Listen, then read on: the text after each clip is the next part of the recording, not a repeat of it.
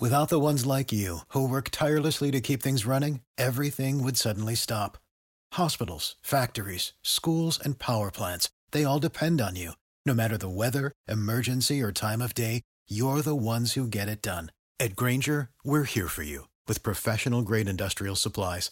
Count on real-time product availability and fast delivery. Call, clickgrainger.com, or just stop by.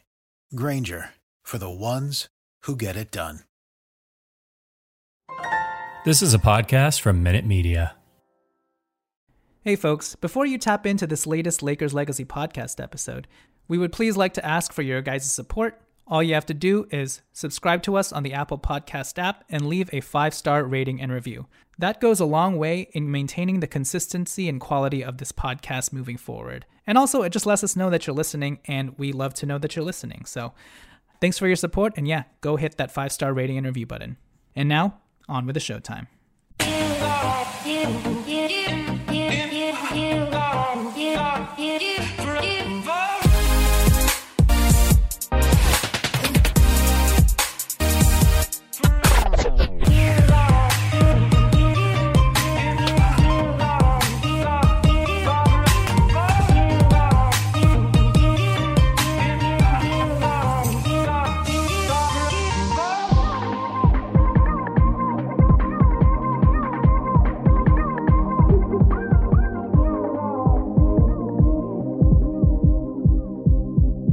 All right, welcome everybody to the Lakers Legacy podcast, where in a season filled with more starting lineups and turning points than actual wins, the Lakers have finally, mercilessly reached a dead end, their point of no return, because there are no more turns to be made. How much that applies to their offseason prospects and whether they'll be able to bash through a wall and trek a new path remains to be seen. But for now, your 2021-2022 Lakers season is effectively donezo. It's over, and thank God. The Lakers, regardless of the outcome of their final 3 games, which we're recording prior to the Golden State Warriors game. Is that who they're playing today? I don't even know anymore. Yeah.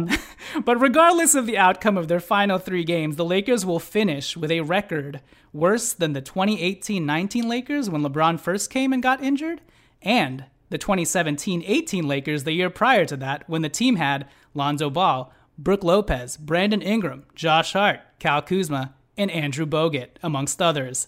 Those teams had 37 wins and 35 wins, respectively. Last time the Lakers were this bad record-wise, the team had Marcelo Huertas and Jose Calderon on the team, and that team back in 2016-17 finished with 26 wins, so actually not far off from this year's Lakers team record. That's crazy. So let that sink in. I'm your host, Jonathan Hernandez, and I'm joined by my co-host, Tommy Alexander, via a drive-through recording through the 110. Tommy, we've seen this coming for quite a while now, but now that it's concretely solidified and the players and coaches can no longer spit out meaningless platitudes about the season, and now's the time for us to show up and give some effort, how do you feel as a Lakers fan? I feel like relieved, honestly, that it's finally over. It was a very painful season to watch. I'm not even talking about like the expectations that we had and every fan had, and you know, all of that just being completely crushed. I'm just like, process-wise, this was a horrifically difficult season to watch. You know, like it was a short off season, relatively, right? So it was kind of nice in the sense that, like, you know, we went from finals being done last year, right, immediately into free agency. I mean, it was a long offseason for the Lakers, don't get me wrong. But you know, the activity was high. There was like minimal downtimes, and all of a sudden it was time to throw this team on the court. And, you know, I was super optimistic when they put the full roster together. And, you know, again, there's not meeting expectations. And then there's like what happened this year, which just was a failure on so many levels. And I said this to somebody the other day, and it maybe sounds extreme, but I honestly think it's true. The Lakers were so bad this year, it actually made me like basketball less as a sport. Yeah. Which is like crazy. Like, it's just became so painful to watch basketball just generally, because it was like you're either watching the Lakers and just them disrespecting the game completely on a nightly basis, or you're watching some other team and, you know, kind of thinking about like how the Lakers could do better. It just like made it painful. You know what I mean? Yeah. And so I think relief is how I'm feeling at this point, that it's finally over. Yeah, that thought of the Lakers just sucking the life out of you and draining your basketball fanhood, not just your Lakers fanhood, but your joy for basketball in general, is exactly how I felt.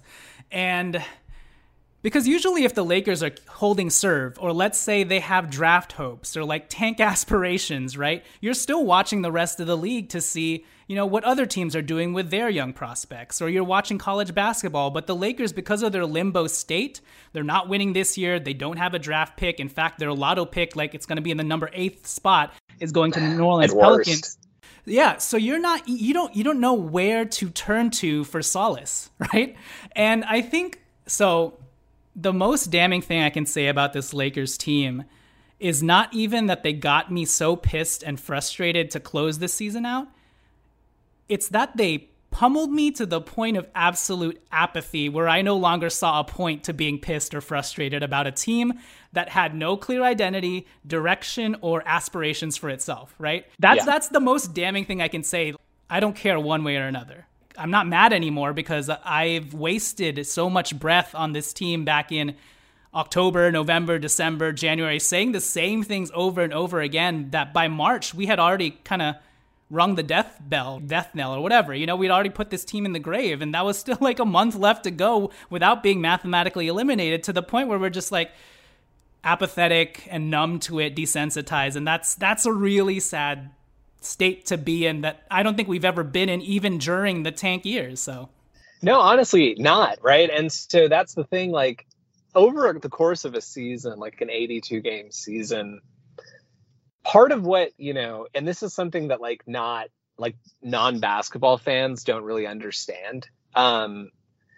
You know, people always ask me, because for so many, I mean, most of my life I've watched, I mean, for like probably 95% of like Laker regular season games since I was 7 years old or something. You know what I mean? So, and people always ask, like, how do you keep it up? How do you keep the enthusiasm up for like 82 games? And, you know, I can't bring myself to watch the game. And for me, it's always about the process, right? It's like you see things over the course. Yeah, okay, in any individual game in an 82 game season doesn't mean much, but you see trends and you see things changing, and the process and the growth and like all that stuff is like fun to watch. And like, to your point, even in the rebuilding years when we were winning 17 to 25 games, which by the way is not that much less than what we're going to win this year. Like even in those years, you saw like Brandon Ingram get better. You saw D'Angelo Russell get better. You saw Alex Caruso get better, and Kuzma, and like these guys develop. And even, you know, in the champion, and then, on the opposite end of the spectrum, the championship year, we won the championship. We were the number 1 team the entire season in the West, or maybe even in the whole league. I can't remember. But beyond being number 1, you saw that team grow and get better and like start off bottom 5 in the NBA in offensive efficiency, but end the season like number 11 or 12. I mean, it was like we were never elite, but we were like, it was a huge jump. And, you know, those are the types of things. It's not the game to game, but it's like the week to week or month to month, you sort of see a team develop and grow. And there was none of that. I mean, this is the same team ending the season now is the same team that, you know, blew a 35-point lead to Oklahoma City in the second week of the season. And then like an embarrassing loss. Like it's nothing changed from that game to now. It's the same team that went 0-6 in the preseason and made the same excuses over and over the same like 10-game span. We just repeat the same cycle of rhetoric, right? And it's just so pathetic and embarrassing to watch, and honestly disrespectful to basketball, disrespectful to Lakers legacy. And, you know, in the Lakers' 74-year history, they have only missed the playoffs 12 times. Of those 12 times, 7 of those non-playoff years have come in the last 9 years. Thank God we won a championship. In LeBron's 19-year career, he has only missed the playoffs 4 times. 2 of those times came in his first 2 years in the league. The last 2 have come in his last 4 years with the Lakers. Sad. All right, Tommy, so you've kind of already mentioned it and answered this question, but on a macro level, without pinpointing any specific culprit, although you can touch upon this in your answer, but what's been the biggest disappointment to you about the season, if you could put a finger on a theme for the season? Because I'll go first since you already went, and if you could expand on that, or if you have another answer. But for me, and it kind of goes along the lines of the process thing you pointed out, but for me, it's kind of the front office giving up on this team. Now, they may have some internal reasonings for why they held back on doing stuff, but in general, when you have LeBron James and Anthony Davis, and regardless of all the injuries that cropped up, like you mentioned, the joys of watching a season is seeing how people grow. And that includes the front office, right? To see what moves they make, to see the chessboard move, right? Not to be in a stagnant place where it's just like, okay, we're in the same position we were in the first month of the season. And that's kind of what I felt like with this front office, because look, they made their bed with the Westbrook trade. They made their bed with letting Caruso walk. That's fine. Everybody makes mistakes. But there were multiple things throughout the season that they could have done after those moves had already been made and were already sort of categorized as sunk costs. There were things that they could have done throughout the season to incrementally patch the boat before the leak became unsalvageable. And every step along the way, they failed at doing that, or were so comically late in making a move that it felt like a slap in the face to try and patch up a boat that was already 6 feet under the water. And so, for me, not seeing, and I know the front office almost had a move for Cam Reddish, and they had some 3-way talks with the Raptors and Knicks, and the deal just fell through. But to me, a good front office has plan Bs, plan Cs, plan Ds to pivot to when stuff like that falls through. And this front office's response after the trade deadline passed even was indicative of what they've done this entire season. Their front office to not getting a deal done after the trade deadline was finally cutting DeAndre Jordan 19 days later, signing 5'11 DJ Augustine 19 days later, and signing Wenyen Gabriel to a 2-way contract deal that they knew at the time was not playoff eligible. So to me, it's kind of just like bad stewardship of LeBron James and Anthony Davis's career here with the Lakers, in spite of the fact that they share in the blame in the Russell Westbrook acquisition. They share in the blame in the makeup of this roster. At the end of the day, it still falls on the front office to then, because the players are going to be playing out there on the basketball court, right? Anthony Davis and LeBron James know full well that this isn't working out. But you know what? They're going to hold up their end of the bargain by playing some basketball when they're healthy. So on the front office's end, what are they doing? And so I think from Jeannie and Rob's position, like the thing that I'm most disappointed about is that I don't think Jeannie and Rob can truthfully say that they tried to do everything in their power to improve this team every step along the way or give it the best chance to compete for a championship. Even with the injury excuse hanging over their head, and it's not an excuse, even with the injury curse hanging over their head all year, like I mentioned, they could have done so many things to mitigate that when they knew that this Russell Westbrook experiment was DOA, and I feel like they did next to nothing. The good moves that they did make, again, finally cutting DeAndre, signing Stanley Johnson, signing a 2-way guy in Wenyen Gabriel, now cutting Trevor Ariza to maybe turn Wenyen Gabriel into a standard contract. You almost felt like you had to twist their arm into doing those things, right? So anything else to add?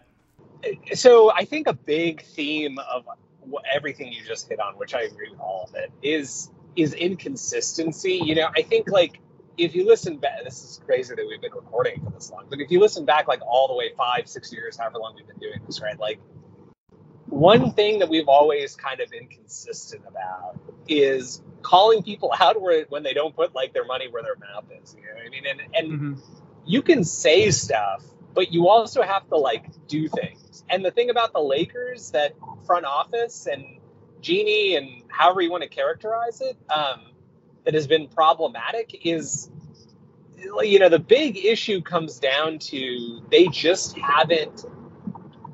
haven't been consistent in what they say and what they do. So like to your point with all the, it became a talking point that like, well, we're we're going to make win now moves. Okay, but you're going to make win now moves, but you're not going to keep Alex Caruso and keep like a 20-year-old player who hasn't really developed yet.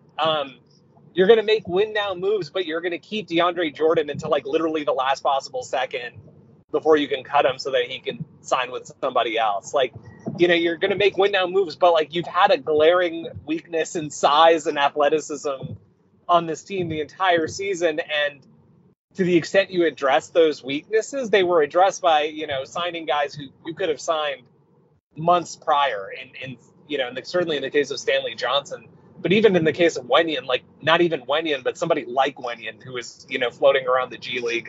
There's tons of them, right? So it's like, you know, it just like, it was all inconsistency. It was like, and it's not just the front office. It was really like an issue that plagued all levels. And it never really felt like a team with cohesion. And it always felt like a team in limbo. Like this year's front office felt less like when Magic and Rob first took over and more like the end of the Jim Buss and Mitch Kupchak regime, where you sort of felt like the writing was on the wall that they were finally going to get ousted.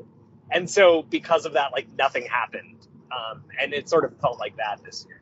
Yeah, just a lack of accountability too and ownership at the end. People just not living up to their word, I think was disappointing to see as well. Before we take it to break, let's turn things a little bit more positive, because the last time we had you on, the biggest development in Lakers land is the fact that Anthony Davis came back to play. And, you know, I was surprised by how well he actually looked, as gimpy as he looked at times out there on the court. But, you know, in the 3 games he's played in April, 24 points, 11.3 rebounds, 5 assists. That's a monthly high this season. 1.3 steals, 1.3 blocks, 48% from the field. Obviously, there's a dip there with him trying to regain his offensive, you know, flow. But some of the stuff I saw him do, like pirouetting into the lane, up and under layups, and then, you know, getting a steal, getting a block, and actually moving pretty well in spurts. I was just quickly reminded that, wow, 65-70% of Anthony Davis makes us look like a competent team. Now, we didn't end up winning any of those games, especially because LeBron James went out shortly after that. But he just kind of, I was reminded of how good this guy is, and when he's right, just what a force he is on both ends. And I don't know about you, but when I look at Anthony Davis and LeBron James, even Anthony Davis gutting out these last 3 games and what LeBron James has been doing prior to the recent ankle tweak, and just how dominant they both looked at times. And I'm talking about Anthony Davis looking good even at 70%, right? I don't think they meant to do this. It's probably just a byproduct of them playing. But is there some part of you that's like watching them play to close the season of a meaningless season, play these games, these meaningless games? I know they were trying to fight for the play-in or whatever, but, you know, AD towards the end too, he had no reason to be limping out there anymore, especially against the Phoenix Suns, but he still did it. And LeBron James, you know, still finding a way to try and carry his team with these ridiculous performances, even though they didn't amount to wins. For me, it kind of felt like a subtle middle finger to the front office, or just a clapped reminder to them to wake the fuck up this summer. You've still got us in the building, so don't squander your chance. You know, like that's one thought that I had in mind watching these two play, even amidst like such a mess of a season and, you know, us not even being able to cull up any wins. I just watched LeBron James in a vacuum play. I watched Anthony Davis at 70% in a vacuum play, and I'm like, holy shit, this is still a better foundational point than most other teams have when they're trying to totally reshuffle the deck, right? And for me, whether subconsciously or intentionally, I almost feel like LeBron James and Anthony Davis battling it out there to close the season was sort of a reminder like, hey, Rob, I know we made mistakes too as players constructing this roster, but our way of holding up our end of the bargain is by playing well on the court when we're healthy, and this is a little sneak preview and reminder of what we can do. Now's your turn. What are your thoughts on that theory, but also just like seeing Anthony Davis back in action?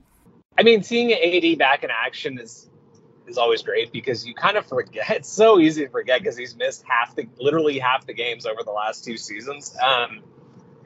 And even in the ones that he played last year, it felt like half of them he wasn't at full strength, you know. But when he's playing. I don't even want to say, like, everybody says, oh, when he's healthy, he's great. I don't even think, like, obviously it's best if he's healthy, because if he's healthy, he's like easily a top 10 player, in my opinion, especially if we're considering two-way players. But even when he's not healthy, he is like an all-star player. You know what I mean? And like, this guy is so good and so talented. And he's not old. He's still like got some years left in him. And yeah, I mean, I guess to your point, it's like, he is kind of showing, his way of showing, like, the front office, like, look, I didn't quit on the season. LeBron also saying, like, I didn't quit on the season, but this is the situation that you guys put us in. And just remember that, in what is undoubtedly going to be like a summer of finger pointing, at the end of the day, when you have LeBron James and Anthony Davis, you should be better than this. So, again,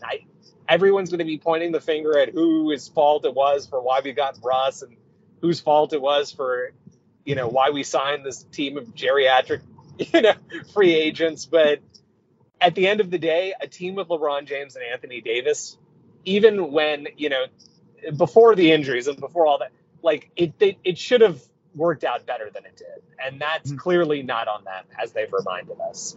Yeah, no, I feel like even just seeing Anthony Davis in these 3 games, and I wanted them to shut him down even a game earlier, but still, it was a nice jolt in the arm to remind us as Lakers fans, the front office, that, hey, all is not lost, but we got to get our shit together this summer, or this is what you could be losing. Again, it's like bad stewardship of these 2 players' careers, and so how can we all get better? And it starts with the ownership and accountability, right? Anthony Davis saying, yo, I just got to get healthy. Even he owned up to the fact, I haven't been healthy, I have to get healthy somehow. And so it starts with that. It starts right there. Everybody looking themselves in the mirror and figuring out what to change and improve upon this summer. So we'll take it to break. When we return, we'll close this episode out and talk about how confident we are about the Lakers being able to turn around this mess. So we will catch you guys after the turn. All right, so we are back. Tommy, simple question. With everything we've talked about with the front office and Jeannie Buss and the long road ahead this summer and not having many ways to finagle ourselves out of this current mess, how confident are you about Pelinka being able to pull off a turnaround here, another turning point? And before you go, I want to say I do have a silver lining about this season and Pelinka. If we look at Pelinka's tenure as, head of basketball operations or GM or whatever, in terms of seasons that ended in abject failure, Pelinka actually has a very small sample size of those such seasons. So, namely, you point to the 2018-19 season when LeBron was first acquired and the Magic mess being entangled in all of that at the end there, and like them not making the playoffs. That was a hot mess. Would you agree? Yes. So that was our first point of seeing, okay, well, how does Pelinka respond to a mess like this? How does he bounce back? Well, he bounced back by swinging the Anthony Davis trade, signing Frank Vogel, and winning a championship. So that's a good point. That's a good reference point to look back on and be like, okay, well, there's an example of one super down year. How did Pelinka respond? Oh, he responded as well as you probably could. Even if you want to include the 2017-18 season when he first took over and had to clean up some of Jim and Mitch's mess, he was able to sort of set the stage for the next era by, 1, actually getting LeBron in the next year, and then 2, also having the cap space and assets to give LeBron a baseline level to work with, right? So you can even pinpoint 2017-18 being the starting point of the turnaround in 2018-19. The main point being is we have a very small sample size of how Pelinka responds to being down, but from the sample size that we do have, it seems like he's been good at bouncing back. And even if we're not so optimistic about him bouncing back, I think a part of me is still, at the very least, just definitely interested and intrigued with how he does it and if he's able to do it. Probably the latter being the most important part. Is he able to do it, or was he just lucky during that first bounce back after the 2018-19 season when LeBron missed the playoffs? Now is really where the rubber meets the road, and because of that, that's why, outside of all the obvious reasons, why I'm most intrigued about this summer. But your thoughts on that, and also how confident are you about Pelinka and the Lakers being able to turn this around? Yeah, so I think the sample size and my confidence is unclear, but I think the sample size is too small, right, to draw any conclusions. Yeah. I mean, it's so easy to go back and really nitpick all of his moves one by one by one. But I think to your point, they won a championship. He did some good things that can't be ignored, even if they were like done by the Russ trade. Like, a championship starting guard who played a huge role for us, KCP, was signed to a very reasonable market exception. Market contract after we won the championship. That's somewhat rare. Kyle Kuzma was signed to a very reasonable extension when he was up, and we didn't waste time with that kind of stuff. We identified and gave a guaranteed contract to Alex Caruso. Again, like all of this stuff is. He did good stuff. People criticize him for the Vogel thing when he had Ty Lue. He didn't want to commit to Ty Lue and Monty Williams as long-term options. Again, it's like, okay, congratulations. We all should have bought Bitcoin back in like 2012, right? It's like, hindsight is obviously 2020. Like it at that time, Ty Lue and Monty Williams had not been head coaches for many years, and they both kind of flamed out in the circumstances they were in prior. And they were assistant coaches for many years. And so, I'm not going to hold the gun to Pelinka's head and say this was your fault that you didn't want to commit long-term contracts. We still got a coach who, average as he may be overall, is elite defensively and ended up getting us a championship. So it's, fine. But the problem is, I think a lot of my optimism is going to be shaped by how this Russ situation gets handled. The play-in is one thing. And we obviously just relatively recently got officially eliminated from that. But beyond that, the writing was on the wall for a while. This team was not going anywhere. And I think it was well known, even if we made the play-in, even if we made the playoffs somehow, 1-2 games back-to-back for the first time since January to make the playoffs. Even if all of that happened, Russ was going to we were going to move on from Russ. We weren't going to do another season of this, like, well, maybe we'll fight to get the 6th seed next year. Like, when you have a LeBron team, an AD team, like, that's not going to be acceptable. And it was clear the Russ thing wasn't working out. So my point of all of this is to say they've had a long time to think about this. They've had a long time to think about their options. And a lot of their potential trade partners are either also not going to make the playoffs and thus could trade with them right away, or are probably going to get eliminated fairly early in the playoffs if they do make it. So it's like, I think a lot of how this offseason is going to shape up is actually going to come into focus before the NBA draft, or around the time of the NBA draft. So, or we hope so. Or, it kind of has to, though, right? Because it's like, a lot of these hypotheticals with, first of all, most of the Russ hypotheticals involve us trading multiple picks. I know that none of them are picks this year, so maybe not super relevant, but still teams like to get that stuff sorted out around draft time. But the big key is the contract situations. Like, for example, OKC is thought of as like a big potential trade partner. And after, July 1st, when Shai Gilgeous-Alexander's contract extension kicks in, they don't have as much flexibility to make a trade with us. So, there's a few factors going on that lead me to believe that I think it's going to have to get sorted out pretty quickly. And anyway, how they deal with that is going to tell me a lot. If they end up doing something creative, because there's a number of possibilities of what could happen here. So if they end up doing something creative and not just like, okay, Russ, we're going to dump you for 2 first-round picks and see you later type of situation, that will make me a little more optimistic. If they do more of the same, like, sort of the obvious move that we can think of, like, who's available? Carmelo Anthony. Oh, he's friends with LeBron. Yeah, sign him.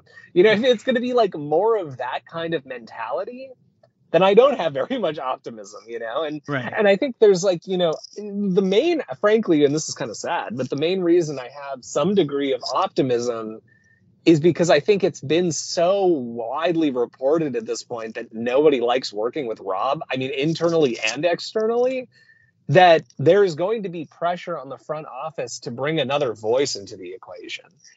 So that, like, if another team doesn't want to talk to Rob because they think he's an asshole or whatever, they don't have to talk to Rob. They can talk to Clutch Man, whoever the new guy ends up being.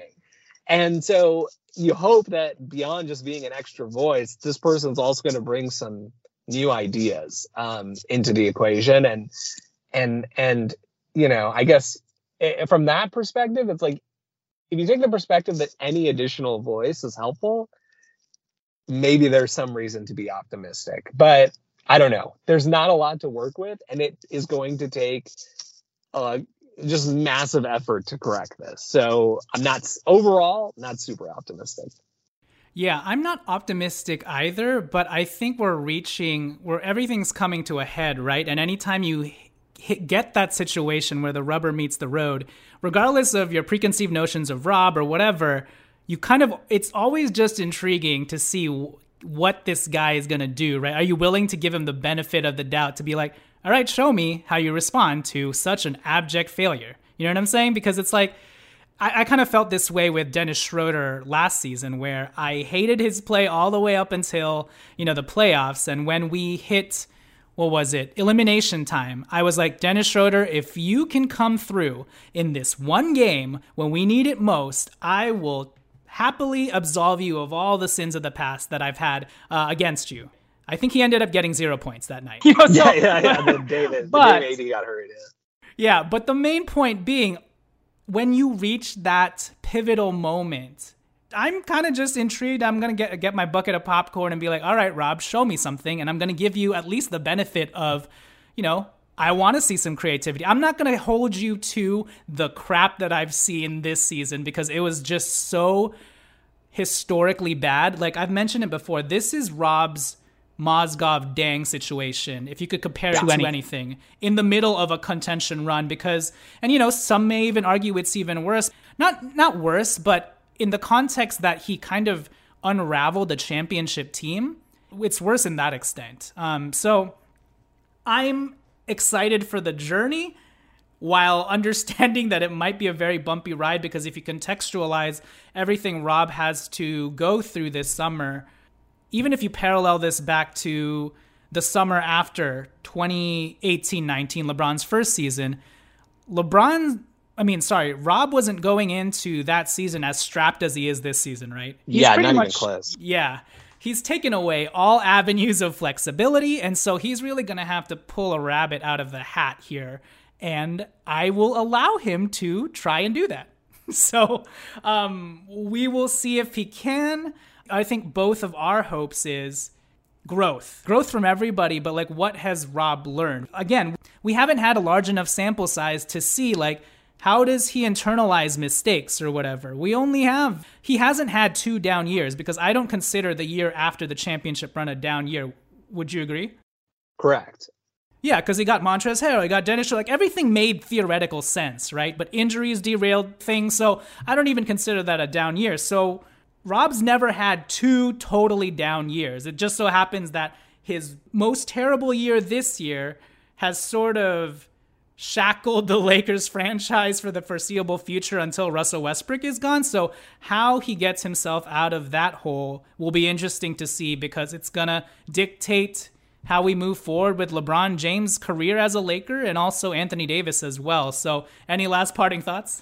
It's just going to be nuts. You know what I mean? It's just like you said, Rob always used to talk about like the Rubik's Cube or whatever, and how it's always turning in so many different ways, and how it's like,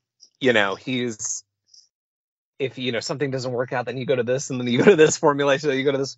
But it's like, there's not that many ways that the Rubik's Cube can be turned this summer. We have to get rid of Russell Westbrook. It is a huge problem that is like known. It's like when you're a NFL team. This comes up all the time. I'm thinking about this because the NFL draft is coming up relatively soon, right? But this comes up like all the time with NFL teams. It's like, you never want to signal to any other teams what your glaring weakness is, because then somebody else might try to trade up and kind of guess who you're going to pick and blah blah blah. 29 out of 29 of the other teams in the NBA know that we are desperate to get rid of Russell Westbrook. I mean, it's like there are some minor permutations there where it's like, I guess we don't have to trade him. We could just waive and stretch him ourselves. But everybody knows that would be our strong preference to just dump him somewhere.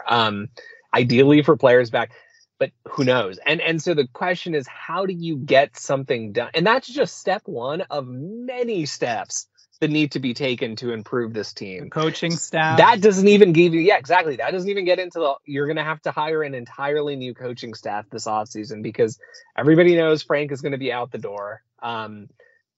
Frankly, I don't think because, of anything really to do with his ball. Look, I think Frank is an average coach who was dealt at a roster that completely plays to all of his weaknesses. And so probably you bring back the same team from the same exact roster from last season, Frank's probably not getting fired this summer.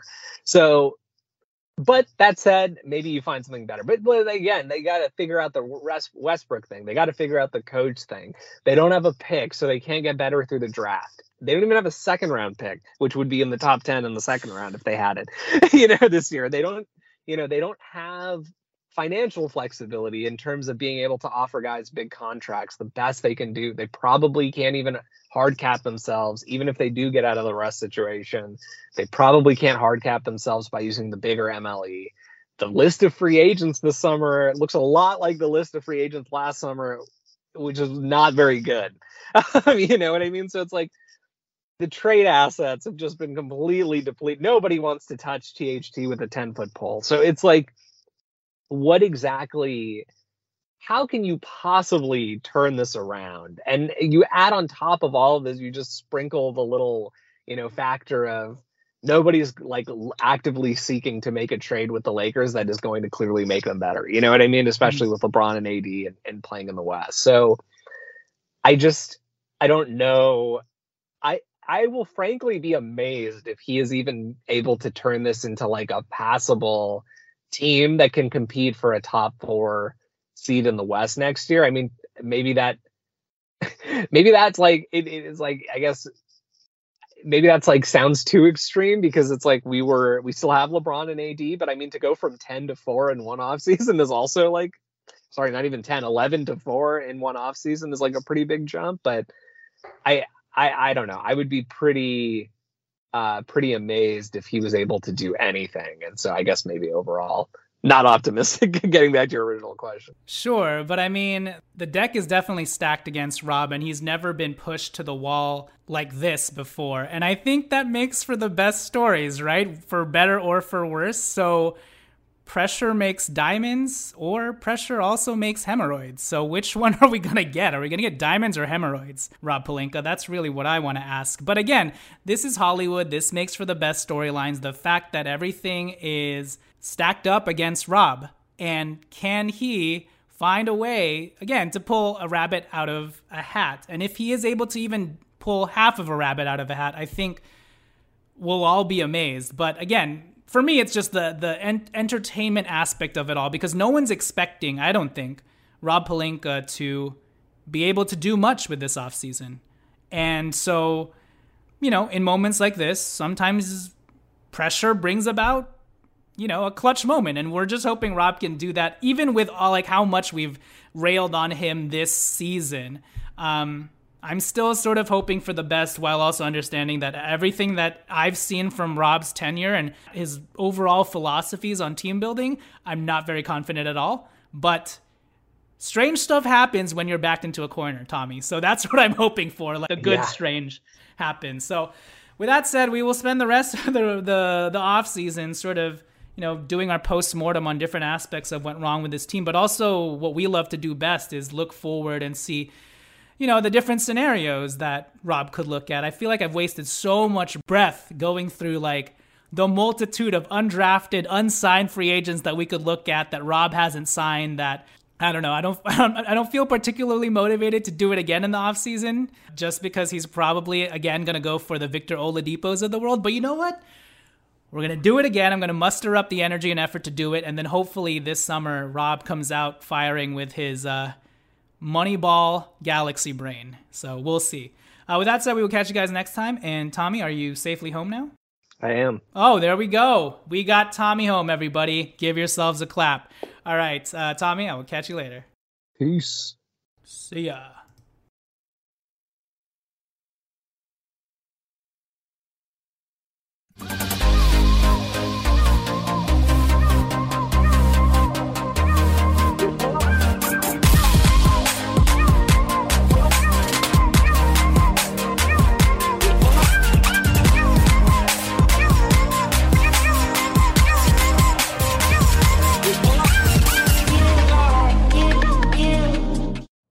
You know how to book flights and hotels. All you're missing is a tool to plan the travel experiences you'll have once you arrive. That's why you need Viator. Book guided tours, activities, excursions, and more in one place to make your trip truly unforgettable. Viator has over 300,000 travel experiences to choose from. Everything from simple tours to extreme adventures and all the niche, interesting stuff in between. So you can plan something that everyone you're traveling with will enjoy. Real traveler reviews give the inside scoop from people who've already been on the experiences you're considering. So you can plan with confidence. Free cancellation helps you plan for the unexpected. And 24/7 customer support means you can travel worry-free. Download the Viator app now and use code Viator10 for 10% off your first booking in the app. Find travel experiences for you. Do more with Viator. Without the ones like you, who work tirelessly to keep things running, everything would suddenly stop. Hospitals, factories, schools, and power plants, they all depend on you. No matter the weather, emergency, or time of day, you're the ones who get it done. At Grainger, we're here for you with professional-grade industrial supplies. Count on real-time product availability and fast delivery. Call, click Grainger.com, or just stop by. Grainger, for the ones who get it done.